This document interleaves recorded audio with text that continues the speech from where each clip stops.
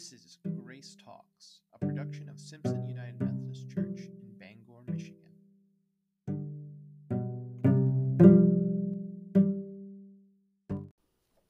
Our scripture reading today is from John 2, 1 through 11. On the third day, a wedding took place at Cana in Galilee. Jesus' mother was there, and Jesus and his disciples had also been invited to the wedding. When the wine was gone, Jesus' mother said to him, "They have no more wine." "Woman, why do you involve me?" Jesus replied. "My hour has not yet come." His mother said to the servants, "Do whatever he tells you." Nearby stood 6 stone water jugs, the kinds used by the Jews for ceremonial wedding, each holding from 20 to 30 gallons. Jesus said to the servants, "Fill the jars with water," so they filled them to the brim. Then he told them, "Now draw some out and take it to the master of the banquet." They did so, and the master of the banquet tasted the water that had been turned into wine. He did not realize where it had come from, though the servants who had drawn the water knew. Then he called the bridegroom aside and said, "Everyone brings out the choice wine first, then the cheaper wine after the guests have had too much to drink. But you have saved the best till now." What Jesus did here in Cana of Galilee was the first signs through which he revealed his glory, and his disciples believed in him. This is the word of God for the people of God. Thanks be to God.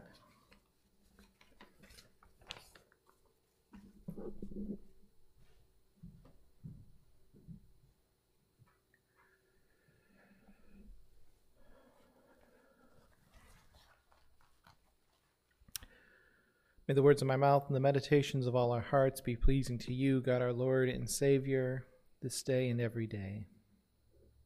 Amen. So I've mentioned this in the past, but recently I've been helping out at the mead hall here in town. And one of the first things I noticed when I took my first steps downstairs is the sheer scale of the operation. And while it's not as fancy or as large as some operations or some places, it's still kind of mind-boggling to see.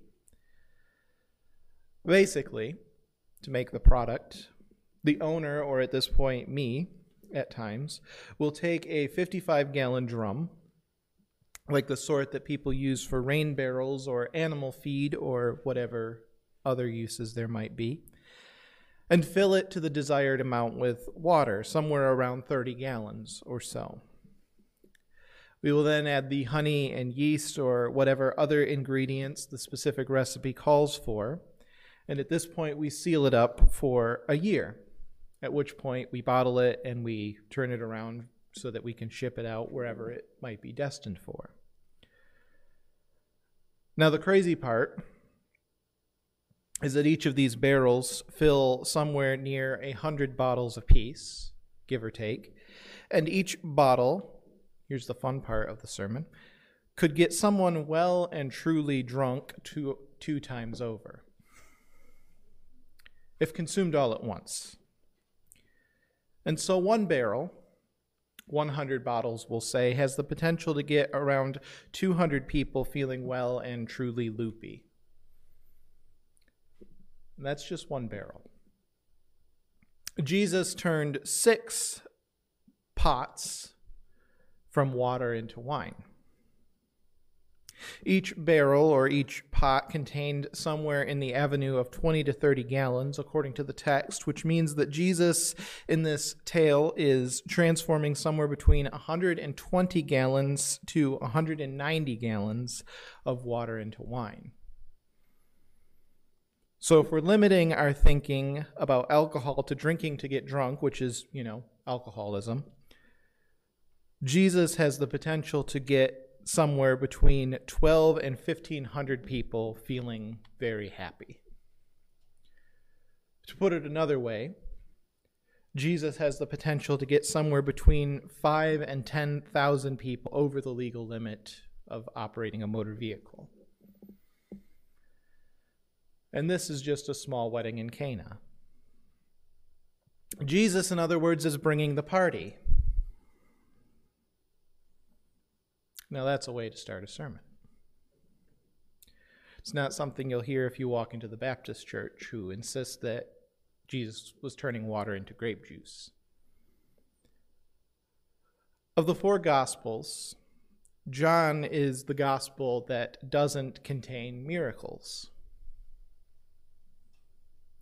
What I mean by that is not that Jesus does not do miraculous things, but rather they are not specified as miracles in the book of John. Rather, they are specified very specifically as signs.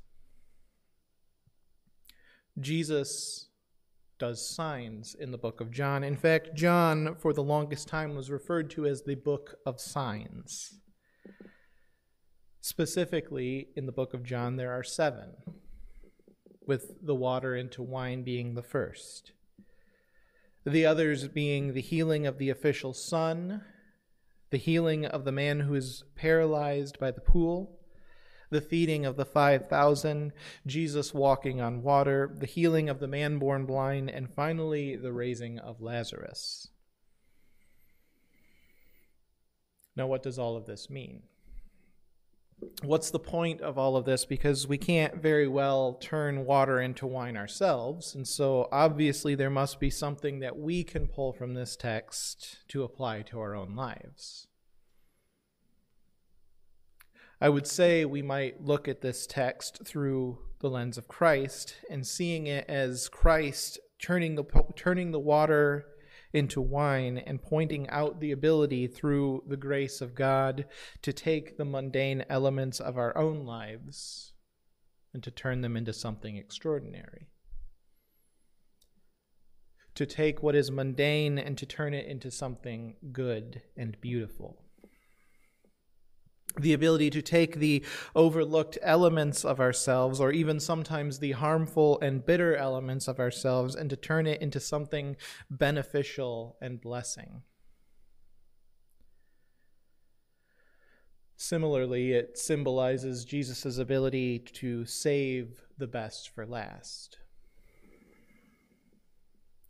When Jesus turns the water into wine in this passage, the host of the party pulls the bridegroom aside and commends him for what's happened, saying, "Everyone brings out the choice wine first, and then the cheaper wine when the guests have had too much to notice. But you've saved the best for last." Which doesn't really make sense when you think about it, because the other way of doing it, the one that the host of the party talks about, seems the more sensible way to do it. You bring out the good stuff first, and then you save the cheap stuff for later. But what we find when it comes to Christ is that Christ takes the expected and turns it upside down. Jesus takes the normal and makes it unique. The world, as we live in it, is at such a point where it seems as though the collective view we have is that things now are worse than they were before. There seems to be this cultural pessimism that says that our best days are behind us, as though things will only get worse from here. We carry with us this incredible cultural pessimism for the future, that things are going to get darker in the days to come, as though the best wine was served first and we just have the cheap wine ahead of us. But Christ in this passage is telling us that the best is yet to come. The best isn't behind us, the best is ahead of us. In the context of our own church here at Simpson United Methodist Church, it's a way of viewing the life of the church and recognizing that the best days don't have to be behind us. They can be ahead. They can be the direction that we're going. They can be the services that we can still offer, the fellowships that we can still share in, the communities that we can still build and foster. Potentially, we have the ability to see that the best wine is yet to come. And again, it bears mentioning that this gift comes to us in the form of excess. When Jesus turns water into wine, he doesn't turn a little bit into wine. He brings the party. Jesus brings enough for everyone and more. Jesus brings enough for not just the entire party, but potentially the entire city of Cana to enjoy. And this gift can, of course, be viewed in one of two ways. It can be viewed as excessive, and we might see this if we only look at the guests of the party being the recipients of the wine, or it can be viewed as enough. The wine that Jesus transforms could be viewed as a way that is in a way that is invitational. A gift that keeps giving. The amount of wine that Jesus provides could be seen as excessive if it's hoarded and kept to the few, or it can be seen as enough if it is shared and given freely. And this is what's actually intended. The wine is intended to be shared rather than hoarded. If we read this passage with the feeding of the 5,000 in mind, then what we find is that what is excessive or ridiculous for the few is more than enough for the many. And isn't that the message of the gospel? Isn't that what we celebrate in communion every month? That whenever Jesus sets the table, we realize that there is always enough. And that is the incredible power of communion. That is the incredible imagery of the sacrament, that there is always enough for everyone. I have served communion several times over, and I've had it happen so that we've handed out the exact amount of the loaf of bread that we had on hand, but I've never had a communion where we've run out.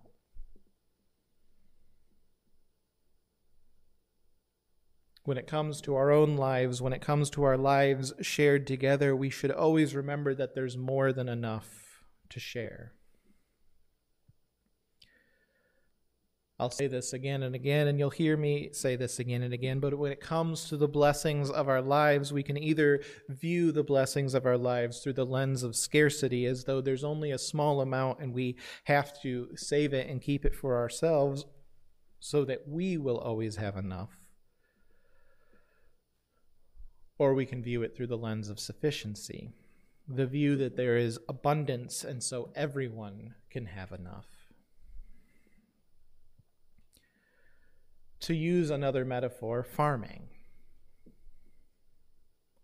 Farming has the potential to be done in such a way that it serves only a few most effectively. Farming has the potential to be done in such a way so that powerful corporations are the ones that own the patents and the land and the machinery in such a way so that everyone becomes reliant on them and they benefit the most, despite everyone needing the food that is provided. Or it can be done in such a way so that everyone is benefited. Everyone is blessed. Ellen and I, among many other people our age, including Dan and Caitlin and Mike, are making efforts towards becoming more involved in agriculture. We've been looking into new forms of sustainability and good farming practices that are helpful rather than harmful. Ways that we can farm gardens and farms without having to rely so heavily on a nightmare-sounding corporation like Monsanto. We've been looking into ways that we can leave the land better than we found it. We've been looking into ways that we can hold these farming practices like rotating crops or shared crops or no-till farming, and these are methods that can provide for the land and have provided for the land for thousands of years in ways that it doesn't have to go through the same level of artificial upkeep. Rather, the land can provide for itself, and we can act as caretakers and stewards rather than as masters over it. In Ellen's case, she's working with a friend of ours up in Covert to begin a farm that focuses on sustainability. In Caitlin and Dan's case, looking at Eugene, they're thinking about starting something a little more local. The modern practices that we have now work, but they only work for a season. The pesticides and patented crops and large-scale factory farming that we rely on now only really works for a little while. In the long run, it does more harm than good. But if we change our methods, if we live in such a way so that we can view these things, so that we can share them rather than hoard them, we find that we begin to live more communally. We begin to live more in harmony, not only with one another, but in participation with the land itself. We begin to live with the expectation that the best is yet to come. So to step past the farming metaphor, to try to tie this all together into a nice bow, I take us to the topic of love. Just as Jesus hands out blessings in such a way that there is always enough, so too are we able to share love in such a way so that there is always enough. Who here, a lot of grandparents in the audience, who here has found that you have too many grandkids, you have too big of a family, and so you run out of love to share? No, because that's silly. What we find when a new kid, when a new family member, when a new person enters our lives, speaking to those of us more my age who don't have grandkids, when a new person enters our lives, what we find is that there's actually no limit to the amount of love that we can hand out. There's no limit to how much love we can share. It's not as though there's a finite amount and once it's gone, and sorry, grandkid number 5, there's no love left for you. Instead, it grows and it expands and it becomes as though there is more and more room. What we find when we welcome a new grandkid or a new family member or a new child or whatever the case might be is that our love doesn't shrink, rather our love expands and includes the new person. We find that our capacity for love grows with each new relationship. And we find that love is best when it is shared rather than hoarded. Love is perhaps the easiest and best example that we can use because when we look at love, we find that there is always the potential for excess. We realize love is the greatest renewable resource. Which, if you need a quotable blip for this sermon, Carla, I'm looking at you. If you need something to write down and underline, it's that. Love is the greatest renewable resource. What we find when we look at the church or the community that we find ourselves living in is that there is always room for growth. There's always room to share what we have. There's always room to realize that the filled pots can be poured out freely. And there's always room for more. Because Jesus is always at the ready to fill it up again. Ready to prove that there is always more to be dished out. There is always extra. And in Christ, what we find is that the extra is always better than the first.